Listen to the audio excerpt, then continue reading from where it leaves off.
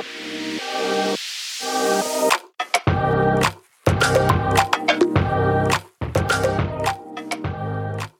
mama, welcome to Postpartum Confessions, a podcast for anyone navigating the ups and downs of becoming a mom. I'm Felicia. I'm Bree, and we're here to bring you truly unfiltered conversations from the expected to the unexpected parts of being a mom. Whether you're trying to conceive, pregnant, or already a mother, this podcast is for you.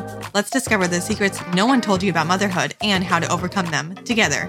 They say it takes a village. Welcome home. Are you ready? Let's dive in.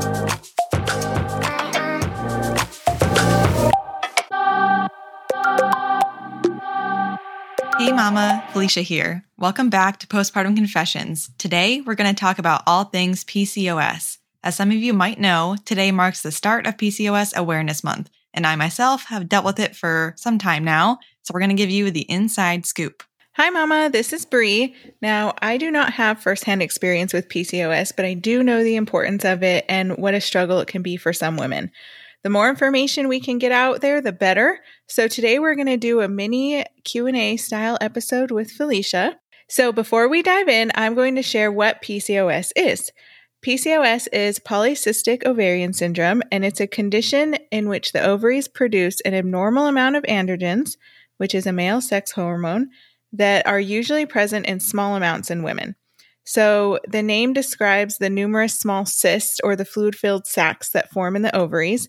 However, some women with PCOS don't have any cysts, and some without will develop cysts. So, it's complicated.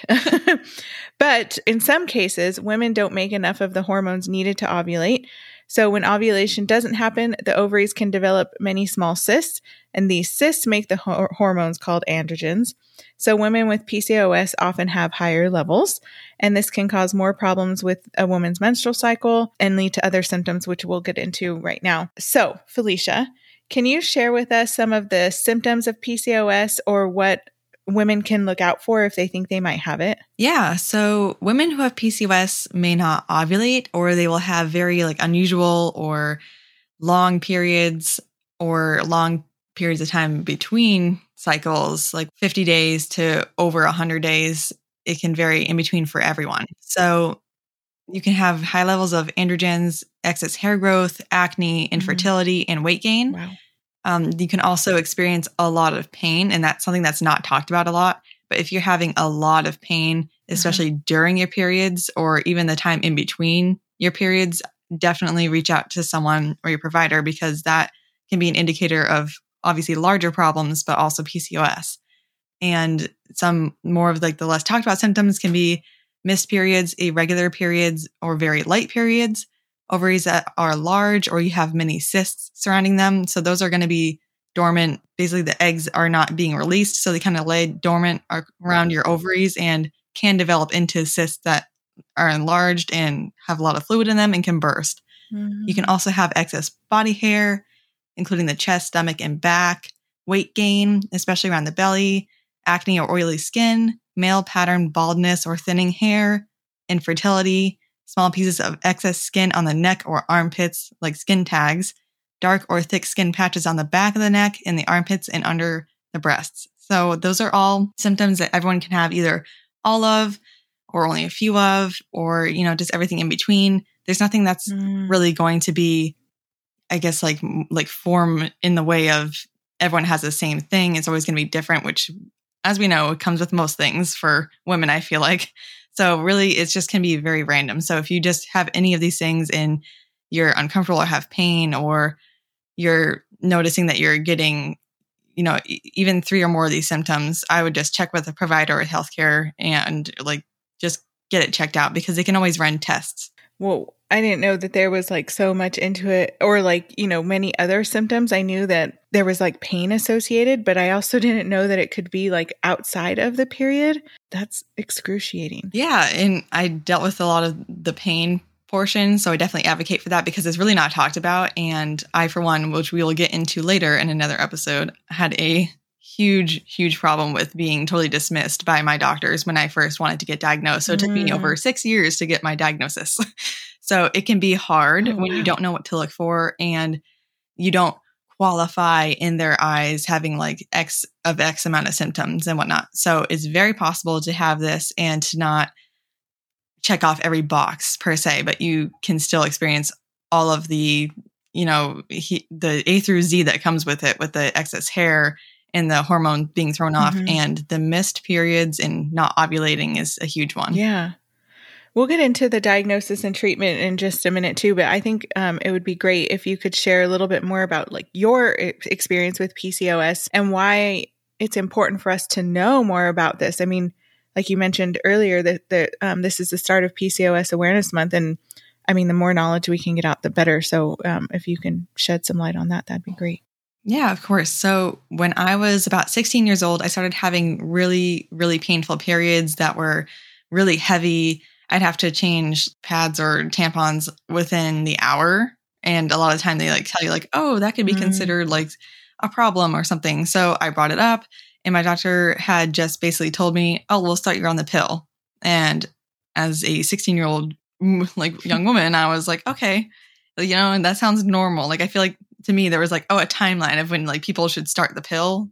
And now I know that really was not the best choice for me because it really started to throw off everything.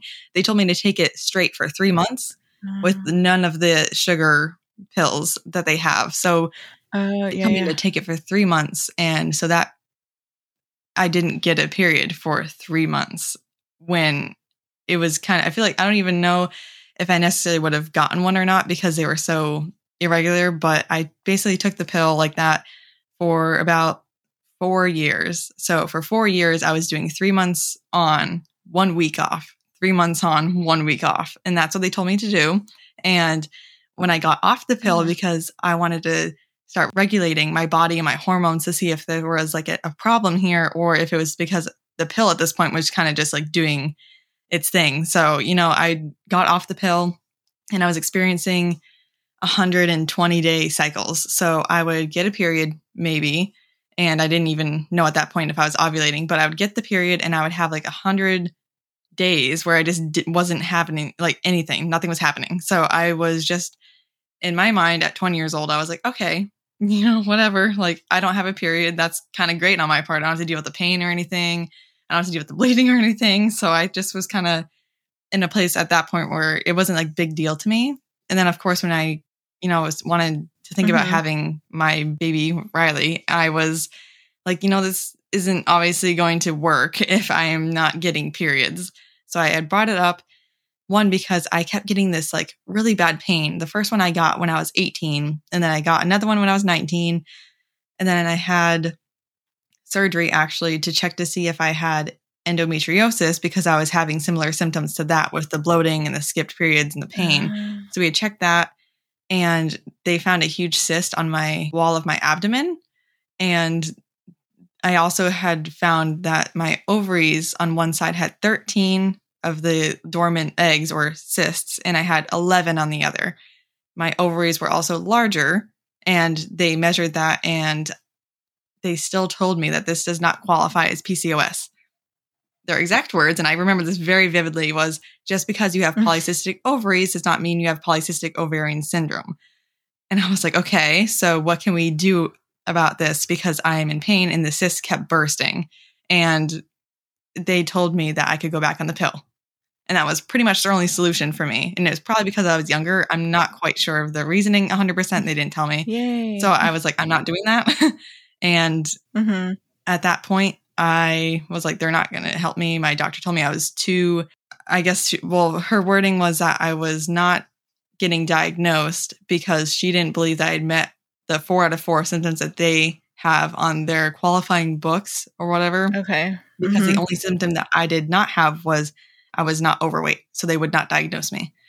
And while that is a huge symptom, and I totally understand that I will never understand that part of the PCOS, that does not mean that you don't have it. And that does not mean you don't go through the pain and through all of the struggles that come with it. And it is just something that I don't think is really looked for because they just assume that you don't have it because you don't have the excess weight gain, because I also had at the same time an issue with my thyroid. Therefore, I was underweight because my thyroid was overactive.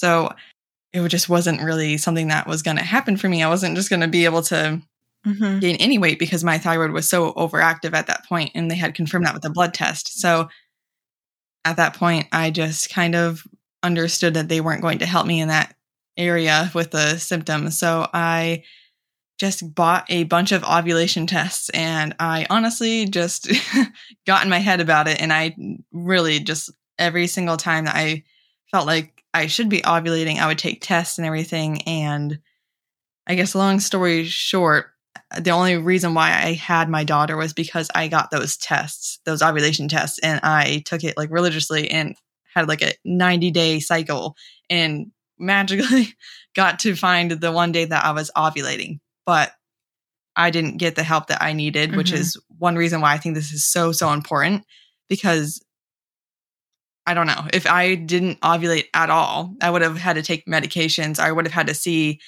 a fertility specialist at some point if this had gone on for too long. So I did get officially diagnosed the day that I went in to get my blood test to confirm I was pregnant with Riley, because I had seen a different doctor and she had seen the ultrasounds and said, I just want you to know that you have PCOS. And I started bawling my eyes out, probably partially because of, pregnancy hormones, but it was just like so interesting to me to see that someone had just seen the ultrasound and didn't even have a conversation with me, didn't need to, and was like, you have it. But my primary doctor would just refused. So it was just, it's a process, and it can be very frustrating because you feel like your body's fighting you, and then you have doctors fighting you on it too. And just to put out there that the symptoms aren't curable, but they are, you can get help. And that's what I was looking for. And they just, it was just really hard. Yeah, I can see that. I mean, so just for my knowledge and understanding too, you have the cysts and they burst. So I'm thinking of if you have other cysts or like other things and, like even like if different things like burst in your body, then can that lead to like a major complication, like an infection or something? Like, cause I'm thinking like, other cysts that have like toxic things. Yeah. Is that like what it could happen with them, like multiple bursting? And then second part of that is, do you always have the cysts, or do they go away, or do they keep forming?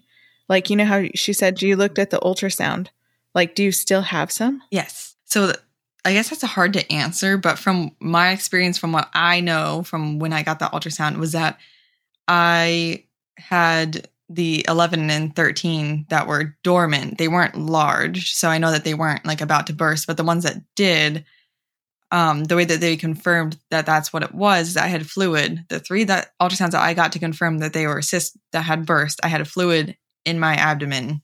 So they could confirm like the surmounting pain. And then I went in, and then we got the ultrasound, and then we saw the fluid. So they confirmed that those were cysts that had burst.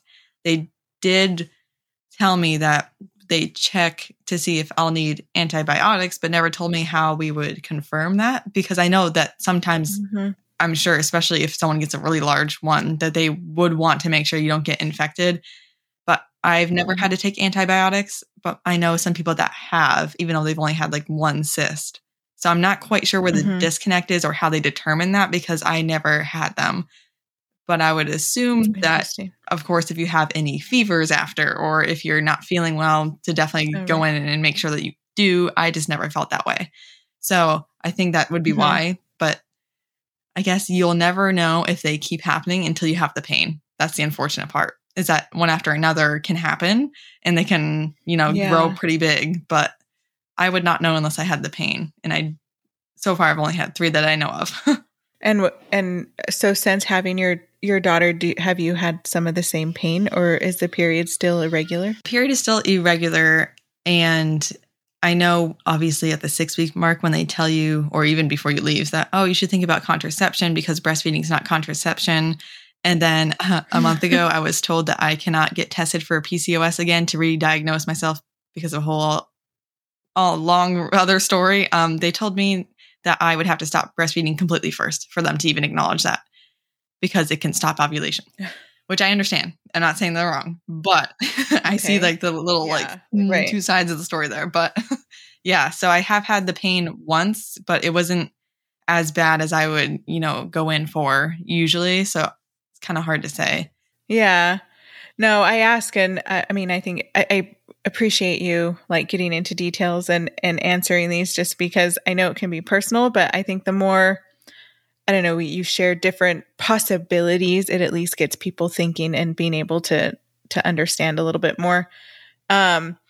What about, so how does one go about getting diagnosed, and what would treatment, if you are diagnosed, look like? So I guess like getting diagnosed, because of my experience, I know it can be a little difficult if you, like I said, don't meet like X amount of symptoms. But if you have even like 3 or 4 of these symptoms, or you're in pain, I would definitely fight for it, because it is the first step that you need, especially if you're going to want to plan for a family, or you're just in a lot of pain and it affects your daily life. Anything that affects your daily life, you should definitely get checked out for and fight for. And like what you're going to be like looking for, and like why it's important, is, again, like I said, daily life, quality of life. And also like the fact that 1 in 10 women have, dealt with this or deal with this, especially between like, they say reproductive age, but that's like a huge, like that's a lot of women. So 1 in 10. And then 70% of that is undiagnosed, which I do not have a hard time believing that at all at this point. And, like that speaks volumes about people not knowing possibly about what those symptoms are, because a lot of the time people that I've spoken with just assume that they have like, they're in the tough period category, where their periods are just like heavier or a lot more painful, and they just don't think anything of it. So that's one. And then also the fight that you have to have with the doctors sometimes about getting the official diagnosis. And then also just wanted to mention, of course, everyone's journey is different. So, it can be better when you're younger and get worse, or it can be worse when you're younger and get better. And, if you want to, like I said, start a family, it can be really emotionally taxing on you, because, you just feel like you're fighting your body and your body's failing you, because you see all these people that don't have to go through all those things, or you don't have to go through the testing, and they don't have to go through all the ultrasounds and all this stuff just to get a diagnosis, so that possibly you have this like medical crutch, that, as some people call it, to have to take that medication to have a baby, which is, it, in my eyes at least, I don't see a problem with that, because it's just, some things just don't come naturally just because of hormones. And that's just, plain and simple, just it happens. So people have to take medication, IVF, of course, and IUI, all of those things, PCOS typically will lead to, if it's really severe. And, that's in itself a long process. So it's just, those are all things that, you bring awareness to, and that people understand, is that PCOS comes hand in hand with a lot of extra, things to juggle. And at the end of the day, it's just very emotionally taxing on everyone that has it, and the struggle that they get from place A to place Z. So it's just definitely difficult for people. So I totally understand. Yeah. The importance of that. For sure. What would be the best way then that a person can support someone who has PCOS? Because, I mean, if somebody might know, and I don't know, is there anything that can be done as a friend, as a partner, as, a family member to help support someone? Yeah. So of course it's like, there's not like something that you can do directly, which is hard. That's like one of the really hard parts.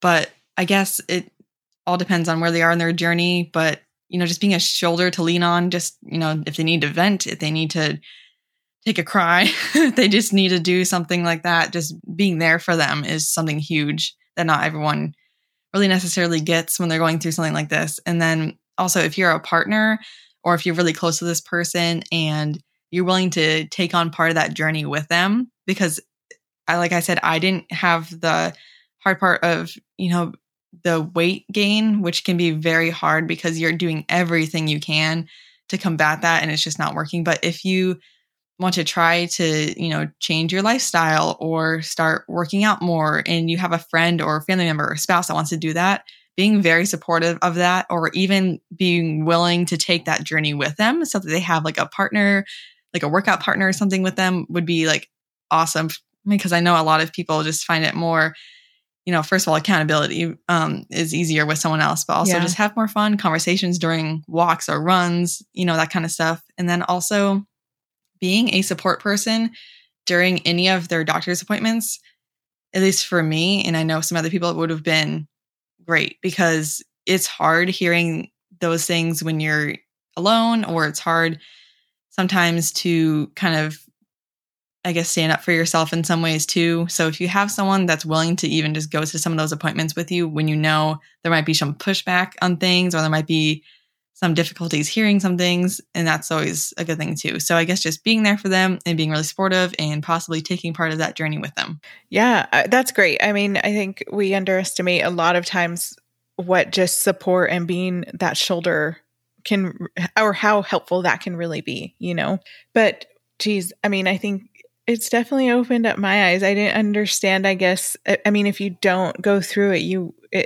obviously we can't relate to the struggle or anything, but I mean, it just adds to the list kind of a lot of things that women silently deal with sometimes. But the more we know, the better. When I was doing a little bit of reading on it too, I didn't realize that like blood glucose levels can be elevated and become part of it too. So when you were talking about adopting a healthier lifestyle or activity level, that might be something that is helpful, but it also is really hard to do. So that support there is crucial. But yeah, there's just so much that goes along with it. But I don't know. Thank you for being open about it and sharing a little bit more with us so that we can all get a better understanding too. Yeah, of course. And like I said before, it's just the quality of life can just be impacted in different ways for everyone. So I guess just making sure that the advocating for yourself, if you have any of these things, can really, one person, it goes for the next person. So, you start somewhere and it can lead somewhere else for everyone else. So I guess just making sure that you can advocate for yourself. And if you have someone that maybe struggling with symptoms and hasn't taken that first step yet, just encouraging them to do so. Yeah, that's a good idea. I think sometimes people are really scared to even say something. So encouraging, that there might be, not that's like, oh, something's wrong with you, but that maybe life could be improved. And sometimes it is scary to take that first step. So that encouragement could be very helpful. Yeah. And like I said before, just wanted to put this in case anyone didn't hear it, that it's not curable. There are some treatment plans like the pill, like they gave me, and like change in diet or activity, and obviously medications to help with ovulation if that is something that you wanted to do. So they do have treatment plans, but they're not totally curable, unfortunately. That is good to know, just in case, or I don't know, if you were hoping for something, Yeah. If you were diagnosed with this. Well, goodness.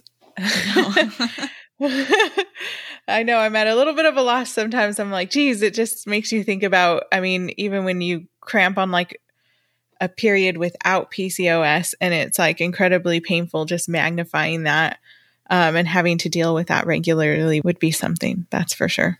Yeah, and it's a little difficult sometimes with trying to do things, as you know, probably with if you have any pain during regular cycles where you just kind of go out and trying to do something and you're like, it hits you and you're like, of course, well, I'm trying to do something, but it's just hard. Yeah, I bet. Goodness. Well, thank you again for sharing, and we're going to keep this episode short and sweet since it's a mini. So that's all for today. So to help share and bring more awareness to PCOS, share this episode while you're listening to it on Instagram, and don't forget to tag us. All right. All right. Bye, Mama. Thank you so much for joining us today. We're so excited you're taking this journey with us. If you enjoyed this episode and you'd like to help support the podcast, please subscribe, leave a rating or review, or tell another mama about us. To stay up to date with Postpartum Confessions and get all the behind-the-scenes content, you can join our email list or follow us on Instagram at postpartumconfessions_. All the links are in our show notes. They say it takes a village. Welcome home, Mama.